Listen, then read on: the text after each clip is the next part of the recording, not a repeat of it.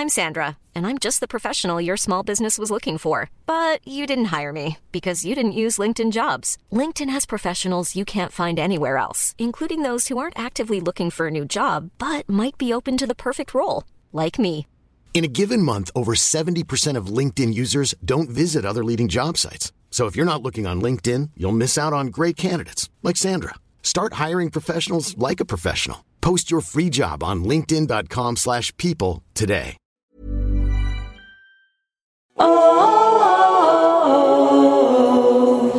Hi everyone, Marcel here. Before today's episode, I want to tell you about a new show that we are loving at Witch Please Productions, the Culture Study Podcast with Anne Helen Peterson. If you don't already know it, I'm convinced that you're about to fall in love with a new podcast. And this is coming from me, Marcel, someone who famously doesn't really listen to podcasts. Culture Study is a podcast about exploring the nooks and crannies of the culture that surrounds us. Each week, Anne and a super smart co-host will answer listeners' questions about the stuff they find interesting and perplexing. Like, why do clothes suck now? And is Paw Patrol propaganda, or is it not that deep? And, what's the deal with everyone I know getting a divorce? Just like Anne's tremendously popular newsletter of the same name, Culture Study Podcast is funny, insightful, and kind of weird. And it's guaranteed to help you become the most interesting person at parties. Listen to the Culture Study Podcast every Wednesday, wherever you get your shows. Who knows? Maybe you'll recognize some guests in the coming months.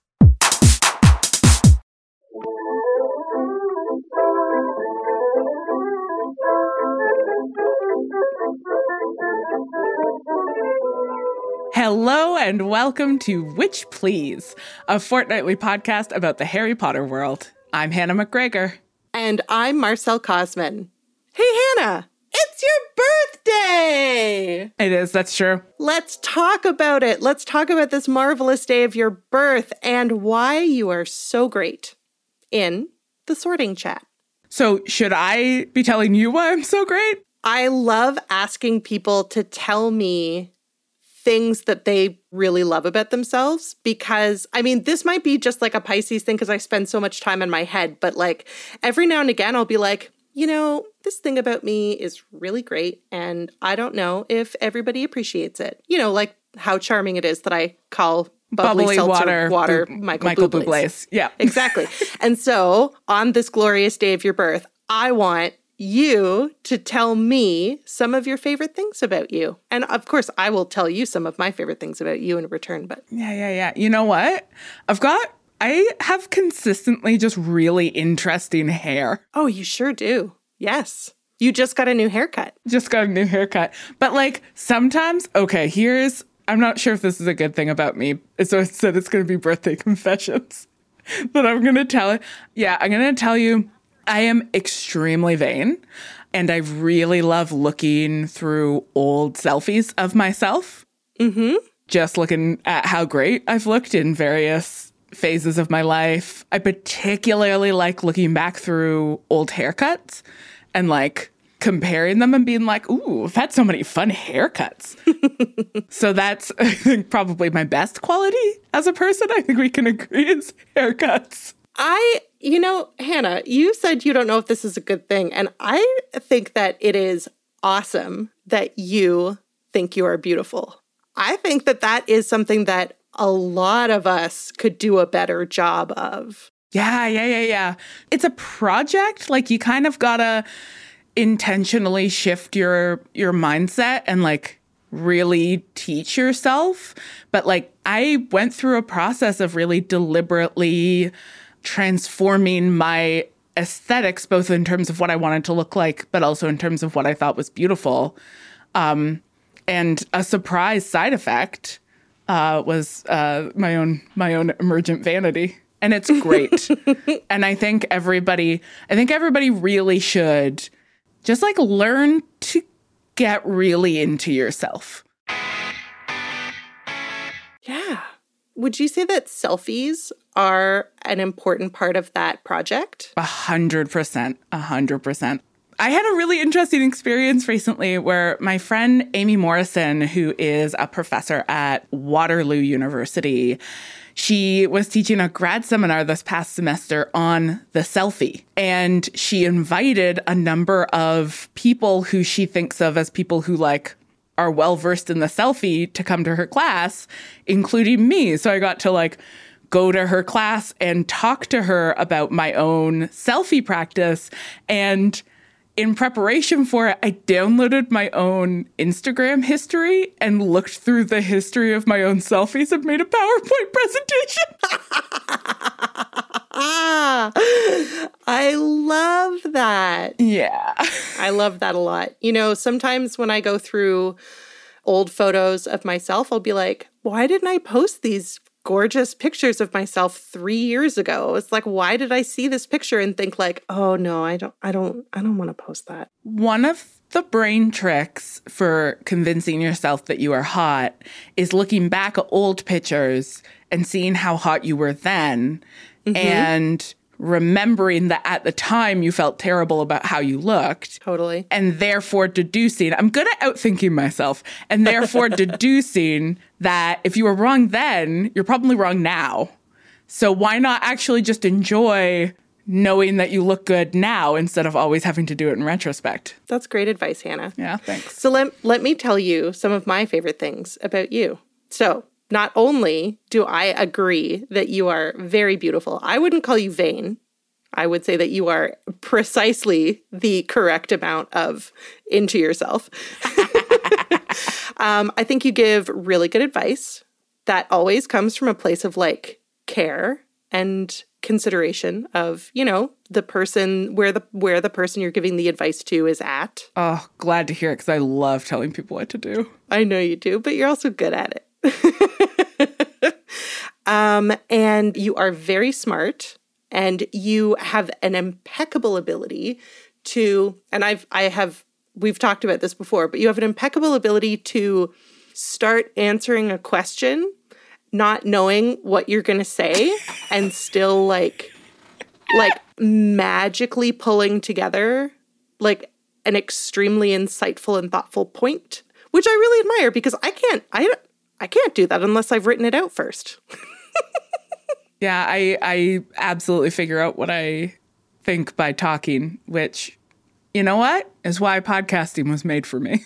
You're a natural. I'm a natural. Well, listen, I'm really glad that we make this podcast together, and I hope you're having the best birthday. I'm having a lovely birthday. All the better now that it included being ritually praised by one of my favorite people. Anytime.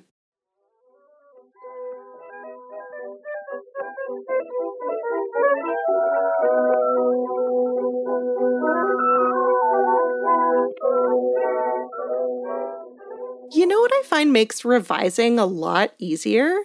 It's writing in my books. Hey, let's see what we highlighted in previous episodes in revision. Okay, Marcel, I see from the script that you have a lot to say about marginalia. So much. Not surprising. So for Coach's sake, could we maybe keep this section on the short side? Oh, what a good birthday idea. And you know what? Since we're tackling marginalia, which is all about readerly engagement with text, I think that we would do quite well to think back first to our episode about fan studies with Amanda K. Allen. In that episode, Amanda explained that fan fiction is a great demonstration of readers' responses to and analysis of the author's canonical texts.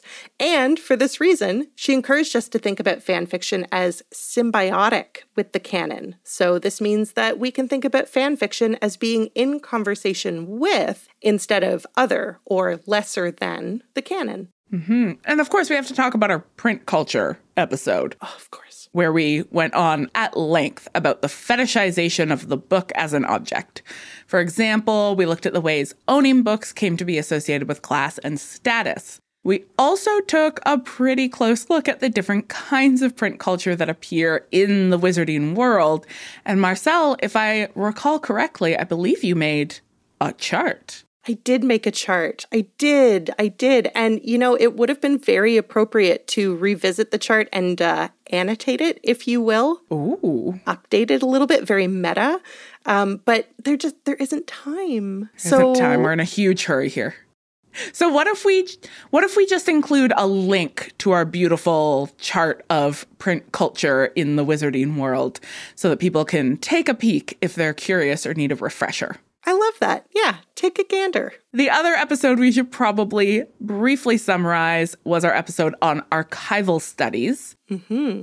In that conversation, we considered the role of the library, among other institutions, as a powerful, discursive producer of knowledge based on its systems of organizing and controlling access to information. That is to say, acquiring, organizing, and controlling access to books. Indeed, there may be no greater example of the fetishization of the book as an object than the fraught relationship that libraries have with marginalia. Ooh.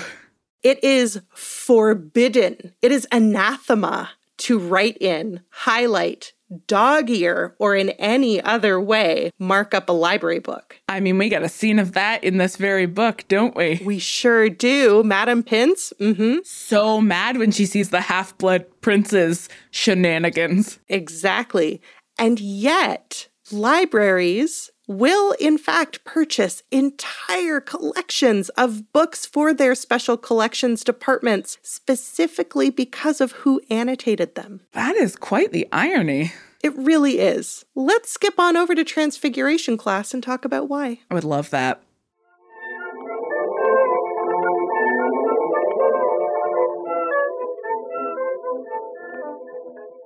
You know what I find makes reading a lot more enjoyable? Ooh, what? Transforming my books into rich and ongoing conversations with the text itself. Let's talk about why in Transfiguration class. Hannah, I have a question for you. Who taught you how to annotate your books? It's such a good question, and it's one that is really tricky to answer because I can't remember a time when I didn't write in my books. Like as a child, I colored in them, I wrote around the edges. That must have been something that was modeled to me. I'm sure in part it was modeled to me by the fact that we had other books at home that were also written in. And so I knew that was a thing one could do with books. And I didn't get in trouble for writing in my own books. That was fine. So I knew that was all right. But I can't remember ever not thinking it was okay to write in a book that you owned. Yeah, preparing for this episode has been such a strange experience of thinking through these practices that I thought about, but actually I haven't even thought about thinking about them. I haven't even considered critically thinking about them. So in my reading and preparing for this episode, it has occurred to me that it just seems like we've been writing on our reading materials for as long as we as a species have been reading. And, this maybe shouldn't come as a surprise since the ancient Greeks literally had to scrape off their reading material in order to have something to write on. Because even before the ancient Greeks, right? The Mesopotamians are the ones who invented writing, and they were carving into clay. Oh, I didn't know that. Yeah. Incredible. Which is by definition, a malleable surface that the thing that you read off is always also the thing that you write into. There's a word for that, right? There's a word for this that I know about from the context of medieval manuscripts, which is palimpsests. Mm-hmm. Palimpsest is where somebody has written on a manuscript and then washed away that writing and then written something else, but you can still kind of see the trace underneath. But is that an older word? I can't remember if it comes from Latin via Greek or it comes from Greek via Latin, but it originates from the ancient Greek tablets, which were these wax-coated slabs that they used to write on. And it meant that just like the Mesopotamians, they were always having to smooth out what had been written before in order to write something new. Like a whiteboard. Like a whiteboard. And like you're saying, this practice carried over all the way into medieval times, right? With parchment and papyrus. Mm-hmm. And even though by the time we get to papyrus, it's relatively cheap and available, and so the people who are writing don't need to erase what had been written before with quite the same vigor, it was still very common to just like wash off your parchment or your papyrus in order to write on it afresh. Yeah. I mean, it might have been cheaper and easier than like, etching laws into a huge clay slab, but they were still, like paper doesn't get cheap and easy until like way, way later, like Industrial Revolution era. So like it makes sense that like it was a comparatively luxury product. Mm-hmm. You wouldn't waste it. Yeah, exactly. And so since the very technology of writing seems to incorporate writing on top of something that we have already read, I am boldly suggesting that the ancient tradition of reusing writing media has led us, as a species, to think of reading materials just inherently as something to write on. That makes so much sense that there was no division. Like, the thing you read was the thing you wrote on. Before print was invented and people were just writing out manuscripts with quills and then drawing funny pictures of cats in the illustrations that illuminated those manuscripts, it was a very select number of people, and there still would not have been a division between reading and writing. I mean, they were writing marginalia in their own books. Precisely. I should just clarify at this point that my primary source for this episode is Heather Jackson's book, Marginalia, Readers Writing in Books, published in 2001. And in the book, Jackson she's referring specifically to the English-speaking world. And I want to echo that, like, this is my only area of expertise. I am not equipped to speak of the reading and writing practices of literally any other language or culture. Anyway, so Jackson, in her book, Marginalia, Readers Writing in Books, she makes the argument that with, and I'm quoting here, very, very few exceptions, end quote, the way that we annotate our books today reproduces centuries of reader behavior. Like we were saying, predating the birth of print, back to manuscript culture in the Middle Ages and before. And she explains that the history of marginalia is one in which, and I'm going to quote again here, the conventions of scholarly annotation, so these are the religious scholars who were writing illuminated manuscripts, the conventions of scholarly annotation spread to the secular vernacular texts and were gradually exercised by wider and wider ranges of readers. So started out small, spread more broadly. This makes a lot of sense if we think about, for example, the Renaissance as a period that was about sort of the rise of university culture and the rise of like reading classics, for example. We talk a lot in the publishing program here where I work about Aldus Manutius, who is like this really important Italian publisher who published a lot of the like early paperback editions of classics that were like specifically made affordable so that students could buy them. Mm-hmm. And we're talking like, I think Aldus is like 17th century. But he also published his books with really big margins because the students were going to write in the margins. Exactly. This is just going to keep coming back. We're going to keep coming back to these same points because it turns out that the history of marginalia is like largely a variation on a theme. So clearly, as literacy spread, so did the practice of annotation, and it was just commonplace for people who were owning books to use the blank pages in the books, to use the margins, to use the blank leaves at the beginning and at the ends. And there are also periods of time when there are blank pages inserted in between the pages, and people wrote on those.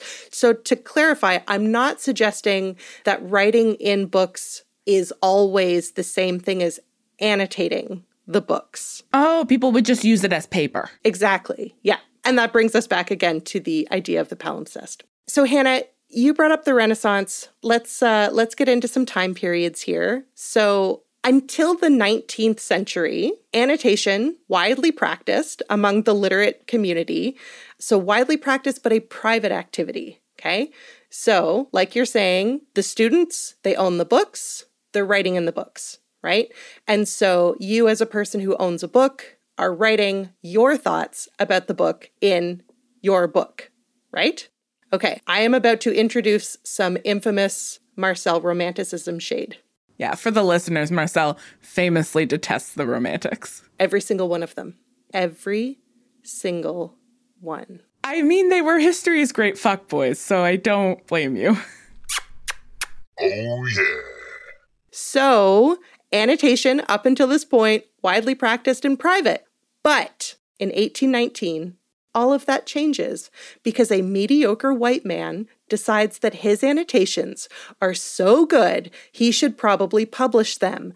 And thus annotations became a marketable commodity.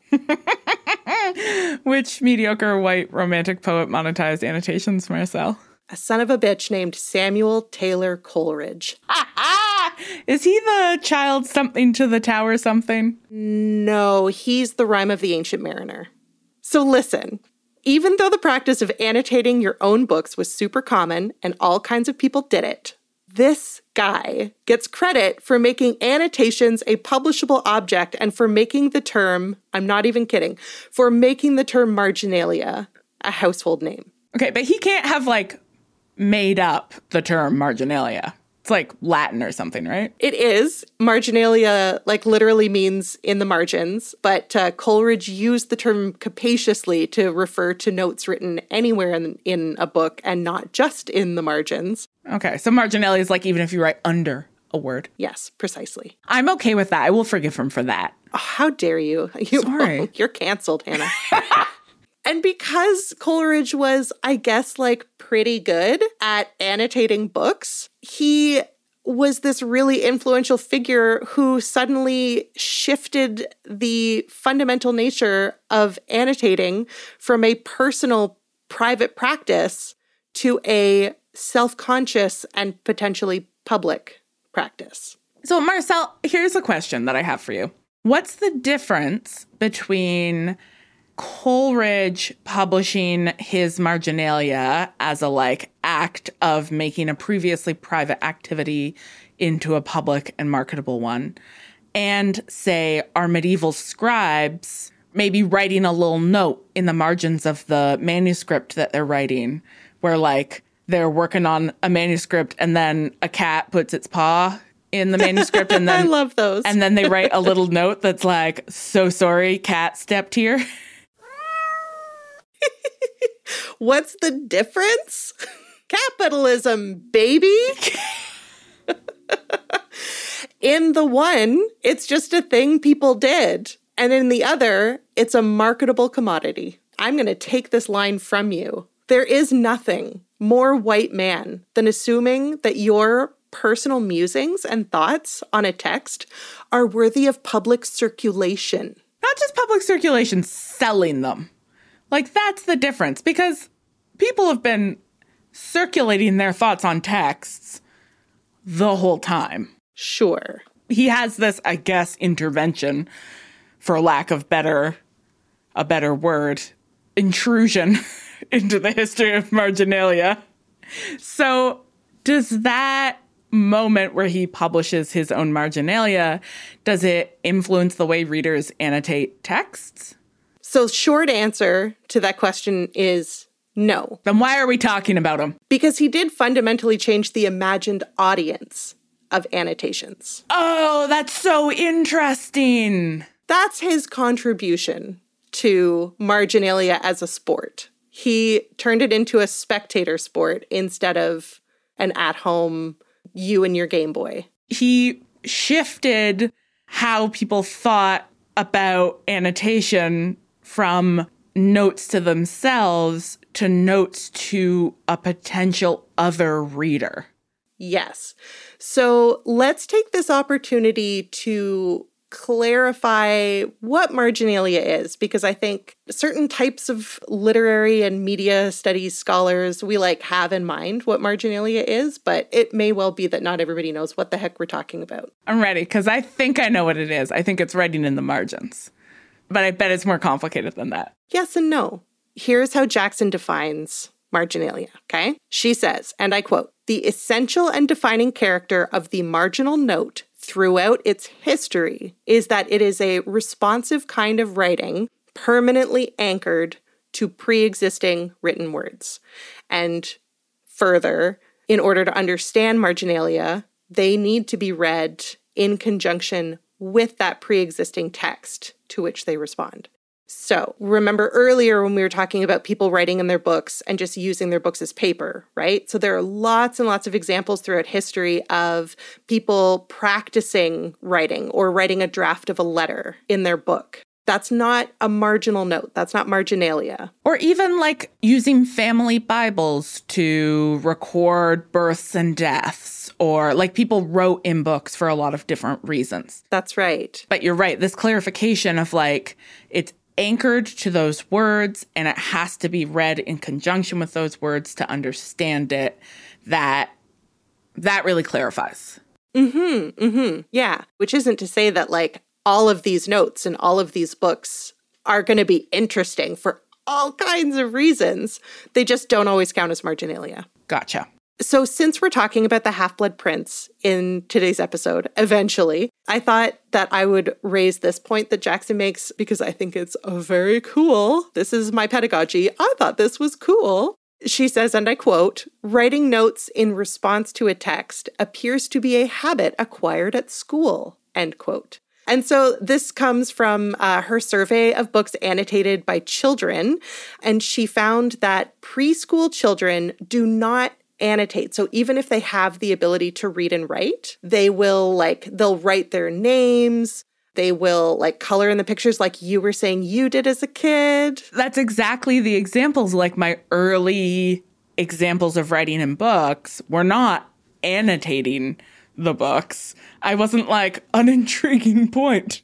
Even if you don't have that language, like children prior to school, they don't think of books as something that you would respond to. So you wouldn't be I like this idea. Yeah, and you do other things, right? You interact with the book in other ways, but that particular kind of your job as a reader is to have an opinion about the text in that particular way. That is something that we are taught. Yeah.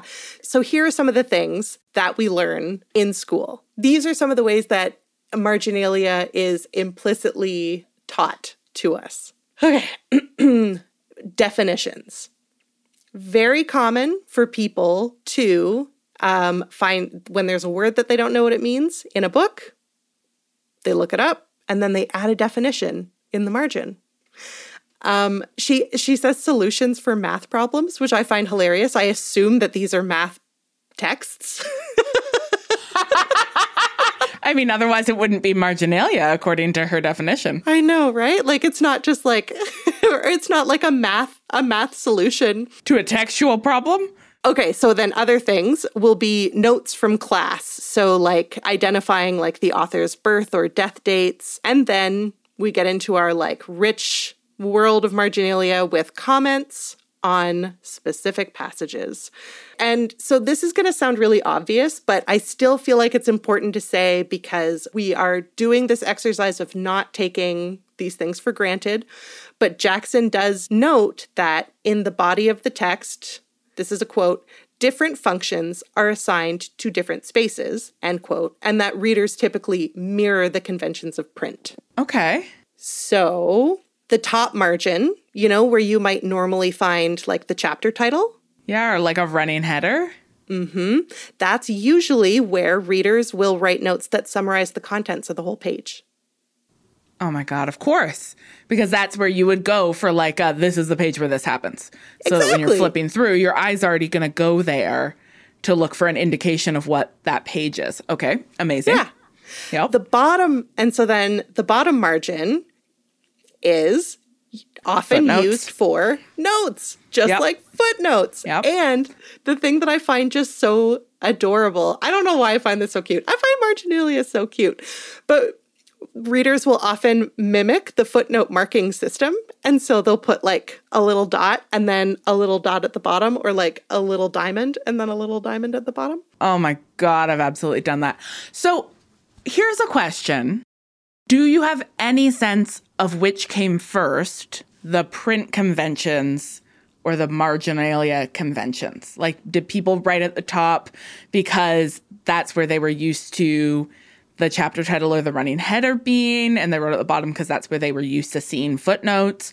Or were the conventions of print responding to the conventions of annotation? That is such an interesting question. First of all, I don't have an answer for you.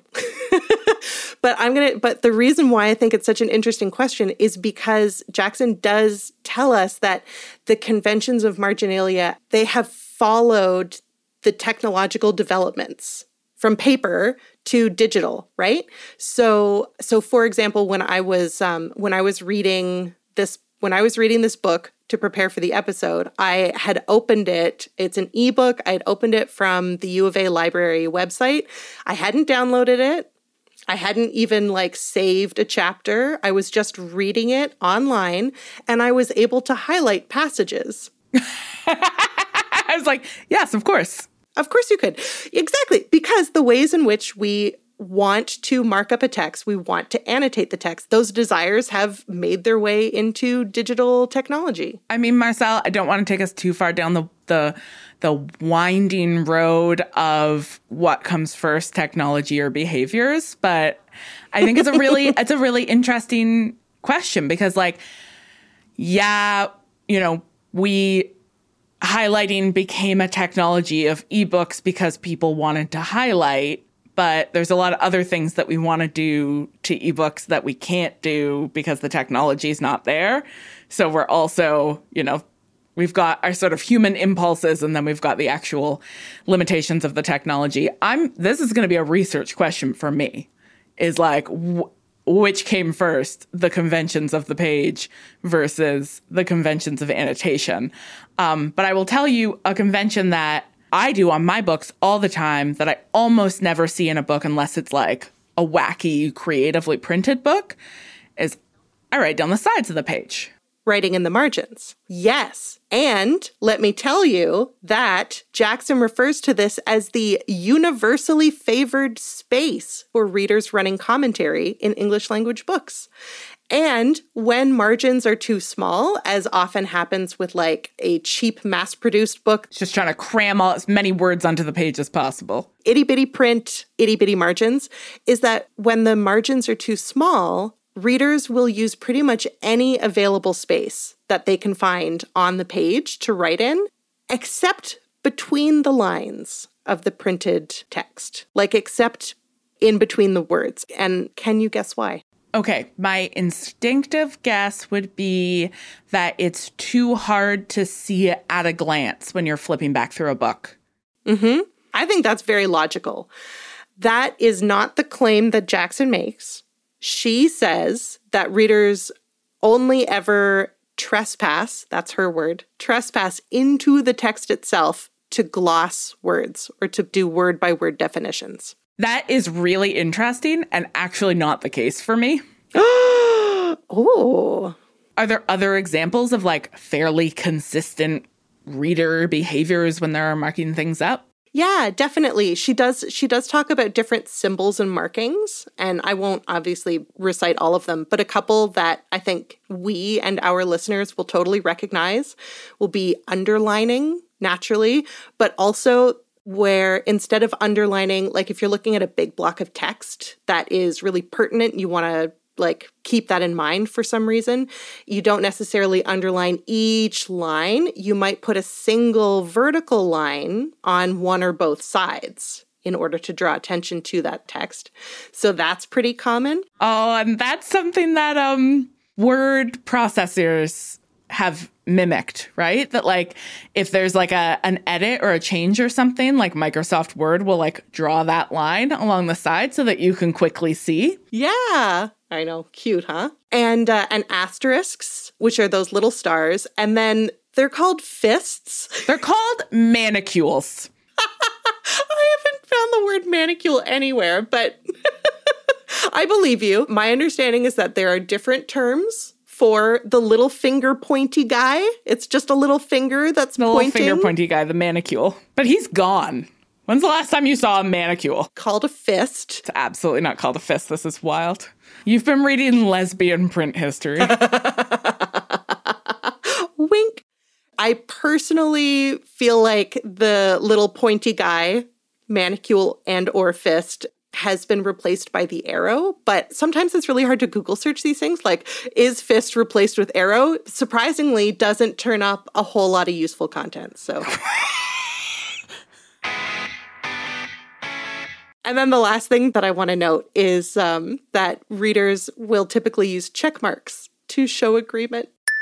So we know there are these practices and they've got a long history and a remarkable level of consistency.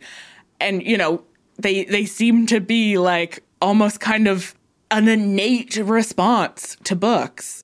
So why do we do it? Like, what do we get out of writing our books? That is such a great question, Hannah. So you tell me. Let's get personal before we get critical. Why do you, Hannah McGregor, write in your books? What do you get out of it? I write in my books for a lot of different reasons. As a university student, I wrote in my books as a way to keep notes that would help me study for tests and write essays. So if we were studying a particular poem, it made sense to like go in and like actually write the things that we were learning on the poem so that I could see the connection between the poem and those ideas that I might want to draw on again or come back to.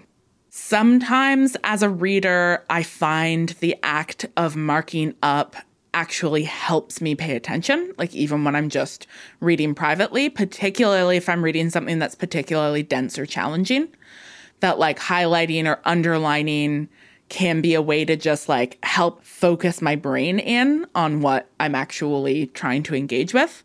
I would say the primary way I use marginalia these days is as a personal shorthand that summarizes the key points that I want to pull out of a text and come back to. Mm-hmm. This is in keeping with what Jackson has found in her massive survey of marginalia through the ages.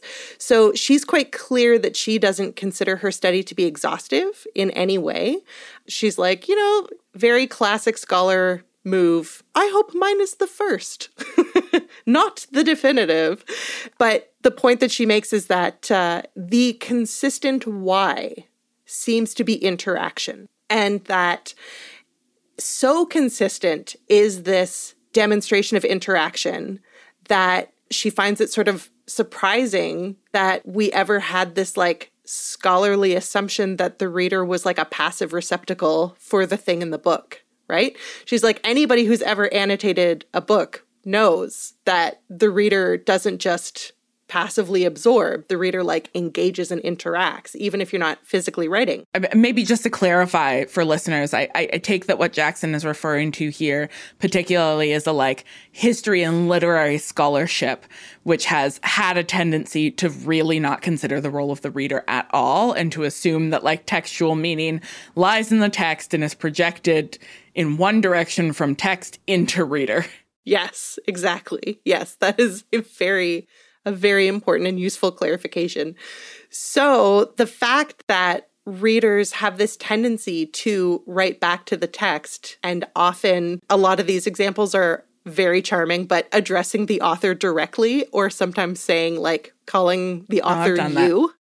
You son of a bitch. It clearly indicates that reading is an intimate exchange. Okay, but it's not a conversation, because the text can't respond. True. So when you are writing marginalia, you are not in conversation with the author. that's true because the author has said one thing and you have responded. There's no actual back and forth.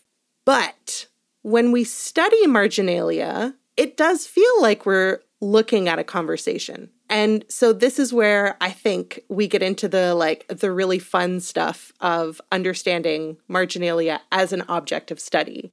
So Jackson, drawing from Marcel Proust, says, and I quote, "The text expresses itself to the reader, who responds as culture, education, reading practice, and so forth permit," end quote.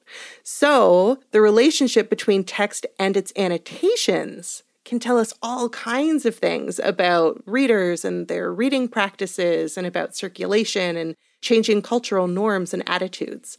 And so even if it's not a conversation as you are engaged with the book, we as critics and scholars who look at marginalia in relation to those anchored words are actually kind of seeing conversation and changing norms. I mean, that does also make me think about the interesting experience of returning to a book that you have already annotated and then being able to be in conversation with both the text and your previous annotations. Like, have you ever annotated your own past annotations? Ugh, yes. It's so embarrassing.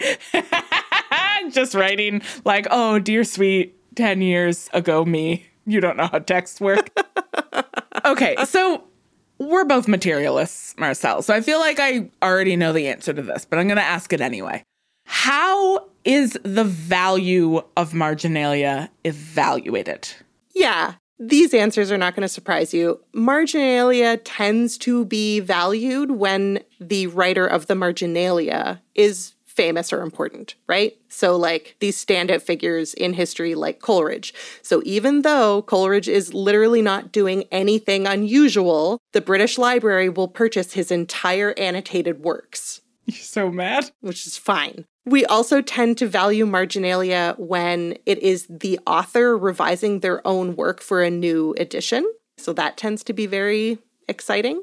And Jackson tells us that we do tend to value the, if you will, marginal reader, like not a big deal reader, just a regular person reader, in situations where the historical record is scant. So where the marginalia is like a key insight into a place or a time that we don't know very much about. Gotcha.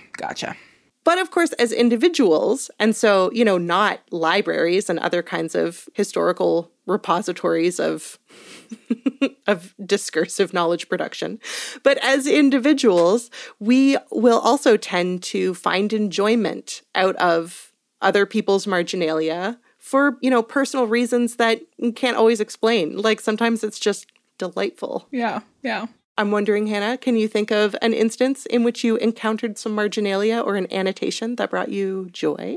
I mean, I think a lot of the time the writing in books that brings me joy would not technically be marginalia according to Jackson's definition, because it's more likely to be, say, an inscription in the book. Like, I have these beautiful hardcover books that my grandfather's grandfather got in the 19th century in Edinburgh, that when you finished grades at school, you would be gifted a book by the school. And so they've got these plates in the front that have been put in, and then written in by hand is his name and the subjects that he had finished.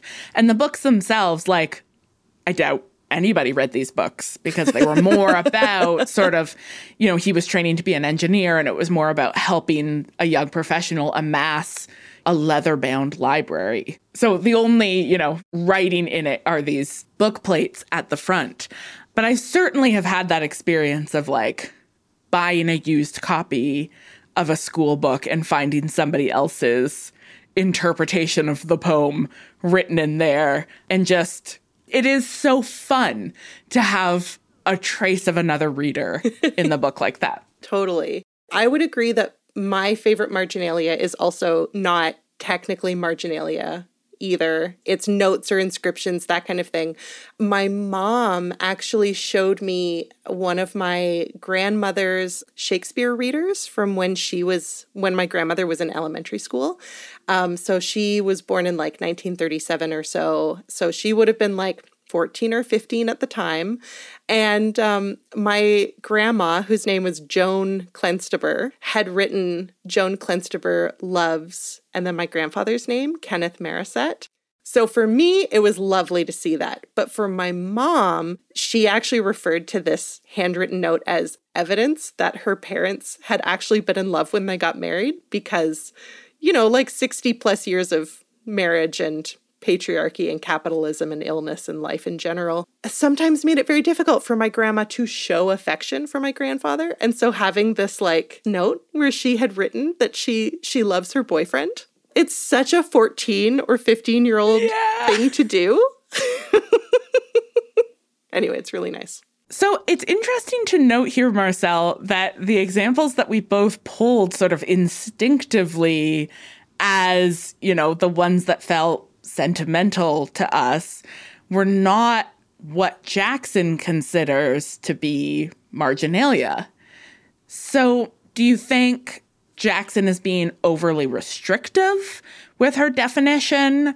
Or, you know, my other hypothesis here, which I'm just going to throw out because why not, is that the kind of writing that is, you know, book plates or epigraphs or, you know, dedications, you know, where you gift somebody a book and write in it, that is writing that you have done for someone else.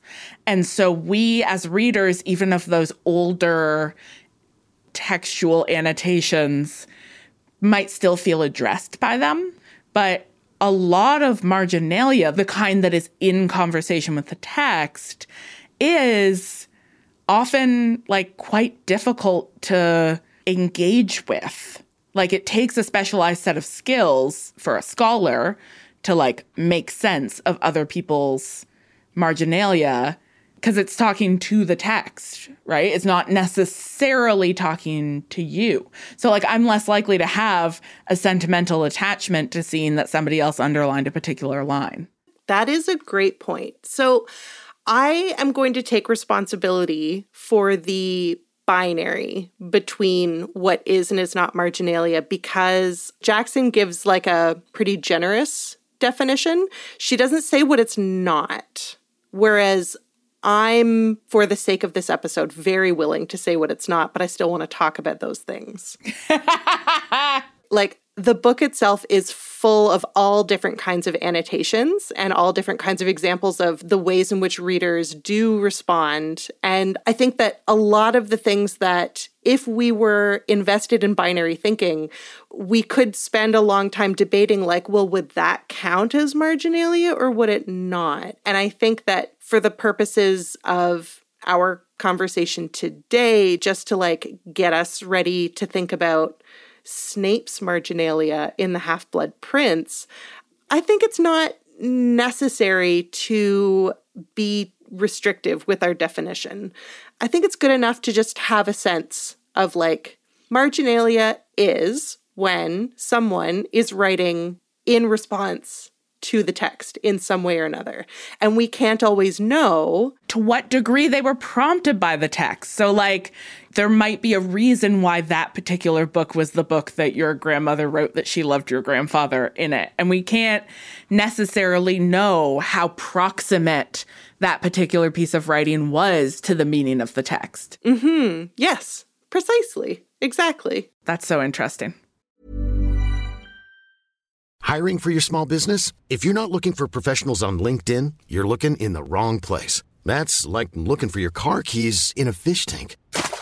LinkedIn helps you hire professionals you can't find anywhere else, even those who aren't actively searching for a new job but might be open to the perfect role. In a given month, over 70% of LinkedIn users don't even visit other leading job sites. So start looking in the right place. With LinkedIn, you can hire professionals like a professional. Post your free job on linkedin.com/people today.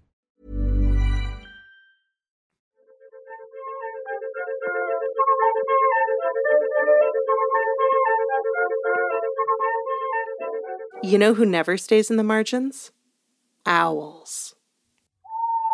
That couldn't make less sense.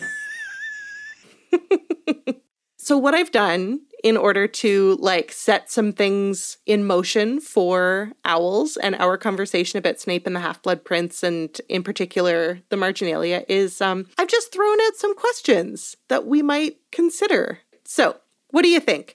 For whose benefit did Snape annotate the potions book? Oh my God. I mean, it's already such a good question. It's so good. I'm allowed to say it's a good question because I didn't write it. Okay. Yeah, because when you were talking about Coleridge and the sort of like cocky romantic poet vibe of like what I think is so interesting and everybody's going to want to read it, that is the vibe I get from the Half-Blood Prince's annotations. Ooh. They seem to me to be speaking to an anticipated or imagined audience. They at least are speaking directly back to the text. You know, he writes in his annotations like, this is silly, don't do this, blah, blah, blah. But like, I think because of the way that it's often written in the second person, right? He writes instructions. Yes. Yeah. Maybe those instructions are for himself, but they certainly leave you, the reader, feeling addressed. Mm-hmm. So it's really difficult to say what his intentions were, but there is a sort of like showiness to the tone of the annotations of the Half-Blood Prince. God, and the giving himself a name. Oh, yeah. Mm-hmm. Right? That it is performative in a way that suggests that you're performing for someone. Definitely. Definitely. Yes. I mean, it speaks to, I think, that really interesting double-sidedness of marginalia, which is that not unlike a lot of journaling practices, there is often a sort of double address of you are talking to yourself, but you are perhaps also imagining a future reader or another hypothetical reader, or maybe even writing to the diary itself, right? So like he's writing back to the textbook. That is the conversation he's engaged in, but he is writing in such a performative way that is about like asserting his own expertise over and against the expertise of the book, that it does seem to, not even seem to, it overtly invites a feeling of being addressed, because that's how we see Harry responding as soon as he starts reading this marginalia. Yeah, yeah. So I want to backtrack to when you said that you got a real, like, romantic white fuckboy vibe. So Coleridge evidently felt that his marginalia was cool enough, insightful enough to monetize and publish, right? The Half-Blood Prince's marginalia is not only scathing of the potions textbook, but is also, like, invested in doing it better. So what I'm wondering is, why not write and publish a new potions book? Yeah. I mean, that gets really tricky, and I think gets us in some ways into like Snape's personal psychology, which is a tricky thing to unpack because, he's such a Gothic archetype in so many ways that his behavior often doesn't make naturalist psychological sense. It makes genre sense. Gotcha. Like, he's villainous because that's the role that he needs to play in this particular scene. He's nefarious because somebody needs to be in the basement being moody and swooping around in a cloak, so why not him? Whereas if you actually sat down and like tried to understand his behavior as a human, anybody would be like, absurd, fire him immediately. Yes, yes. But certainly this book, Harry Potter and the Half-Blood Prince, there's a reason this book is named for the Half-Blood Prince, right? There's a bunch of other things that it kind of could have more obviously been named, right? Like the more obvious, overarching, Dumbledore's death and Draco's turn to the dark side. That's the wrong property.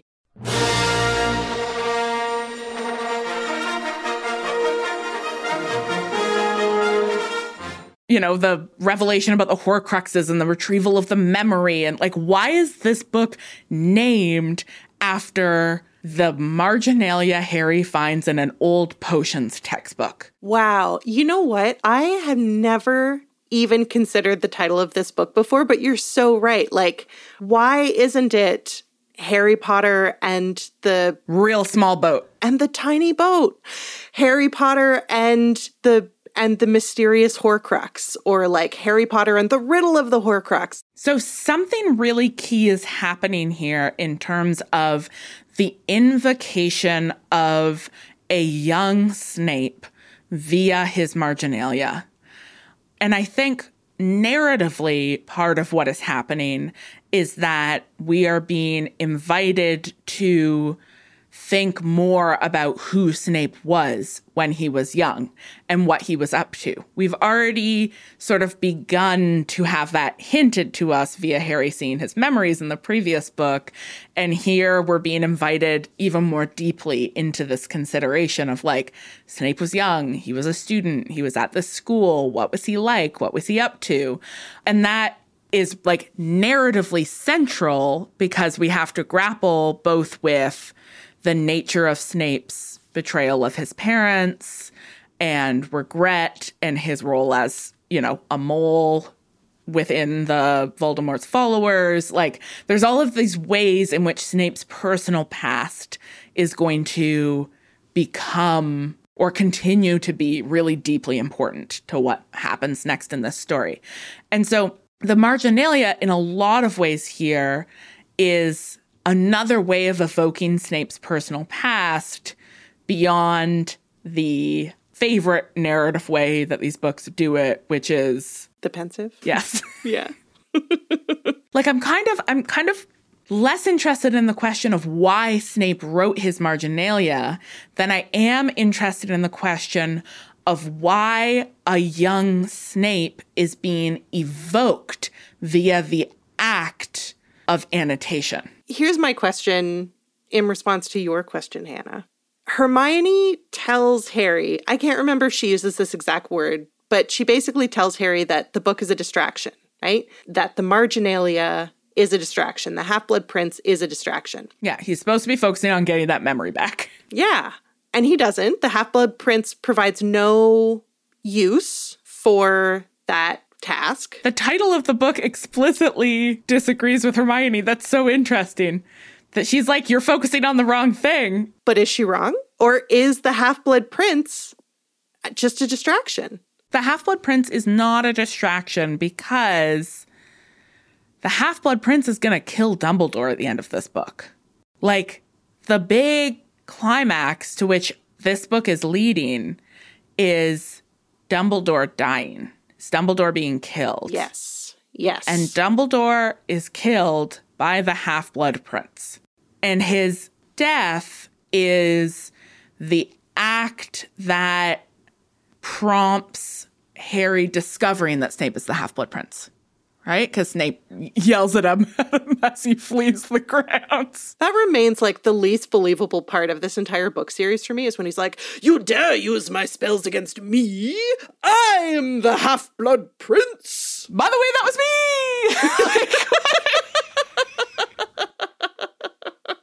It's extremely silly, but is the Half-Blood Prince actually a red herring? Yeah, that's what I'm asking. Are we being distracted? I think what complicates that really fascinating question is the conversation we had with Lydia about hauntology and the way that the Half-Blood Prince exists as this kind of ghost that is haunting the margins of the book. This figure who is extremely present via his marginalia, but also not present, and that they're constantly trying to sort of guess at who he is and guess at what the significance what his significance is, Harry's determination that it must be his father, it must be somebody he has a personal relationship with, and Hermione's insistence that it must be dangerous and she shouldn't trust it.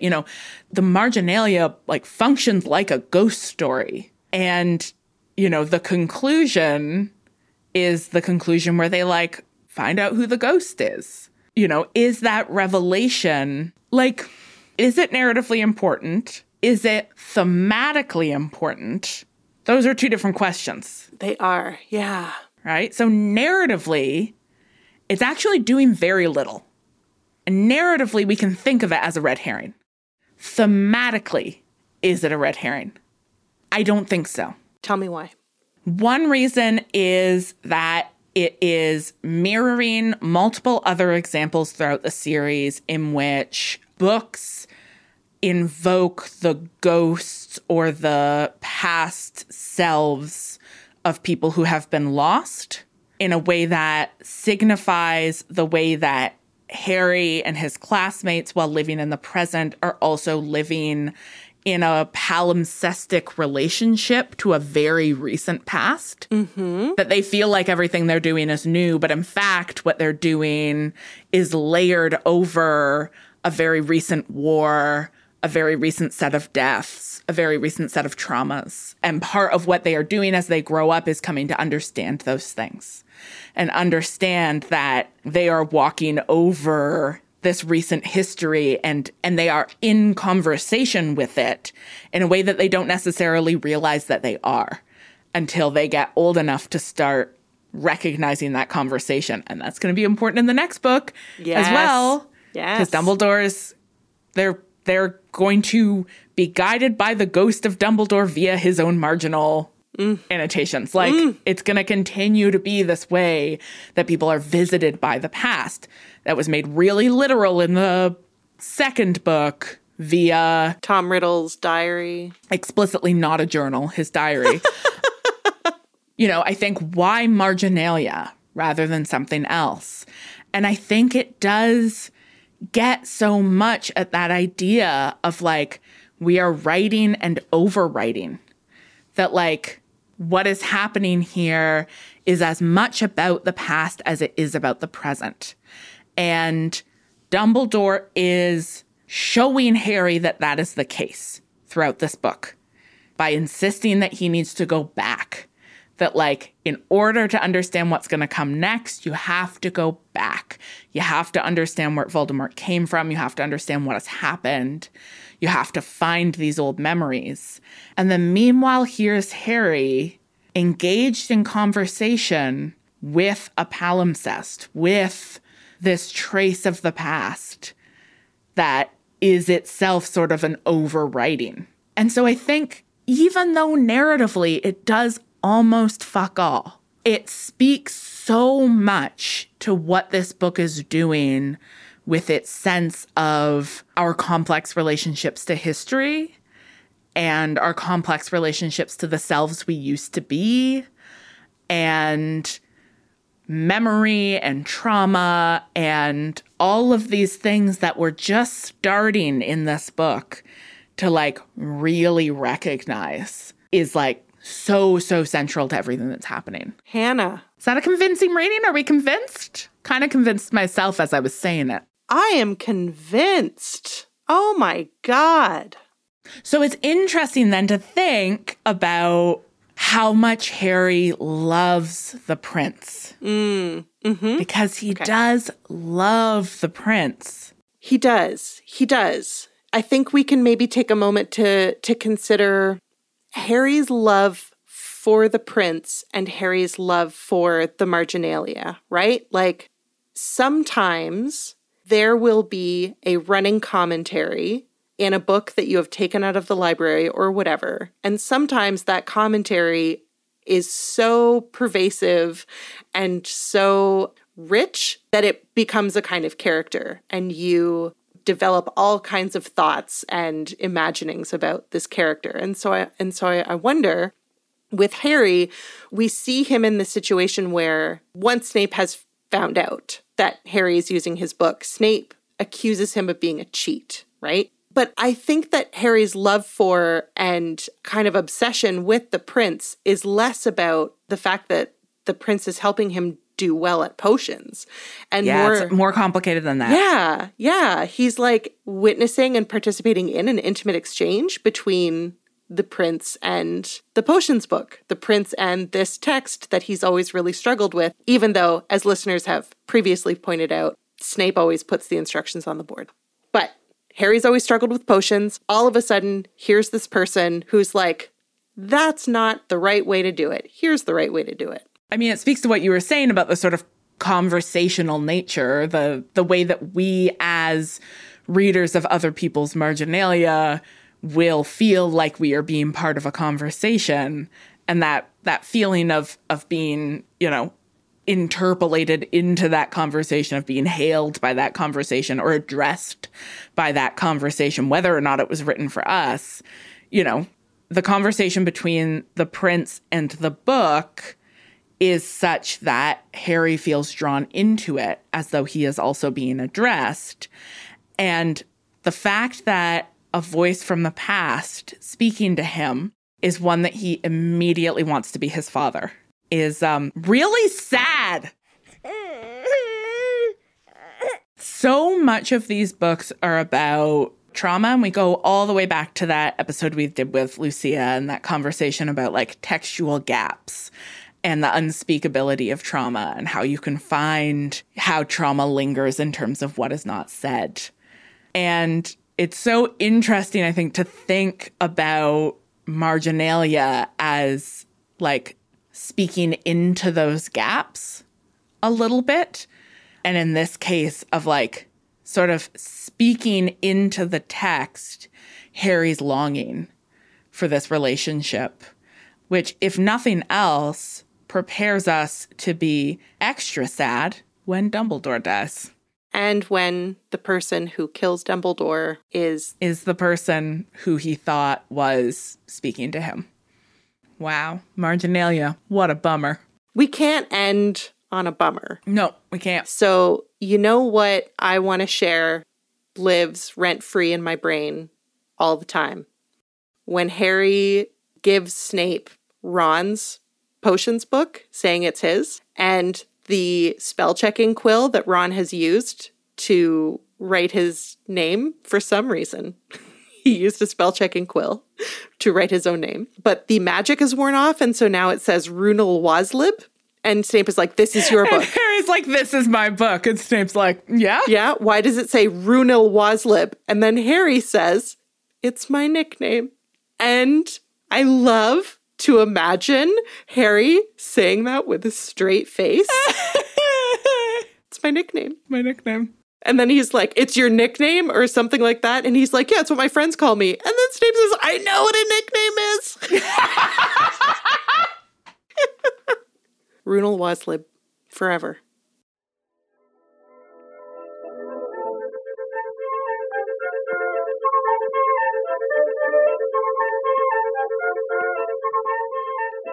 Thank you, witches, for joining us for another episode of Witch Please. Witch Please is produced in partnership with Wilfrid Laurier University Press and distributed by Acast. You can find the rest of our episodes by visiting the podcast section of the Wilfrid Laurier University Press website, or, as always, on your podcast listening platform of choice. If you want to hang out with us some more, we're on Twitter and Instagram at @WitchPlease with a ton of hot new content. Thanks to our Witch Please apprentice, Zoe Mix. Thanks, Zoe. Thanks, Zoe. And special thanks, as always, to our team player of a producer, Hannah Rehack, a.k.a. Coach. Thanks, Coach. And thank you to everyone who supports us on Patreon. You are the reason we get out of bed in the morning. Well, I mean, that and feeding the screaming cats and or babies. Yeah, if I don't feed them, they claw me in the face. Patrons, we love and appreciate you. Thank you so much for helping us reach our goal of 1,000 patrons in May. You made Hannah's birthday wish come true. You did. If you're not already a Patreon supporter, you should, I dare say, consider maybe becoming one. We are constantly adding new content, including some bloopers and comics, and also probably more exclusive live events. So you should probably come and hang out with us on Patreon, specifically patreon.com/awitchplease. If you're not able to contribute financially, but you still want to lend us a hand, we would love if you would drop us a review on Apple Podcasts. That's one of the best ways for new listeners to find us. And at the end of every episode, we'll shout out everyone who left us a 5-star review. So you've got to review us if you want to know if it's going to be forever or it's going to go down in flames. Do-do-do-do-do-do-do. Do-do-do-do-do-do-do. You can tell us when it's over if the high was worth the pain. Got a long list of reviewers. They'll tell you that we're great because they know you'll love this podcast and we love your names. Truly my finest work. Thanks this week to Rachel_loves_owls_owls_owls. Winky face. All of those owls are going to have hoots, right, Coach? Couscous the Puss Puss, and Cockatiel Kisses. We'll be back next episode to continue our discussion of Harry Potter and the Half-Blood Prince. But until then, Later, witches. do do do do do do do do do.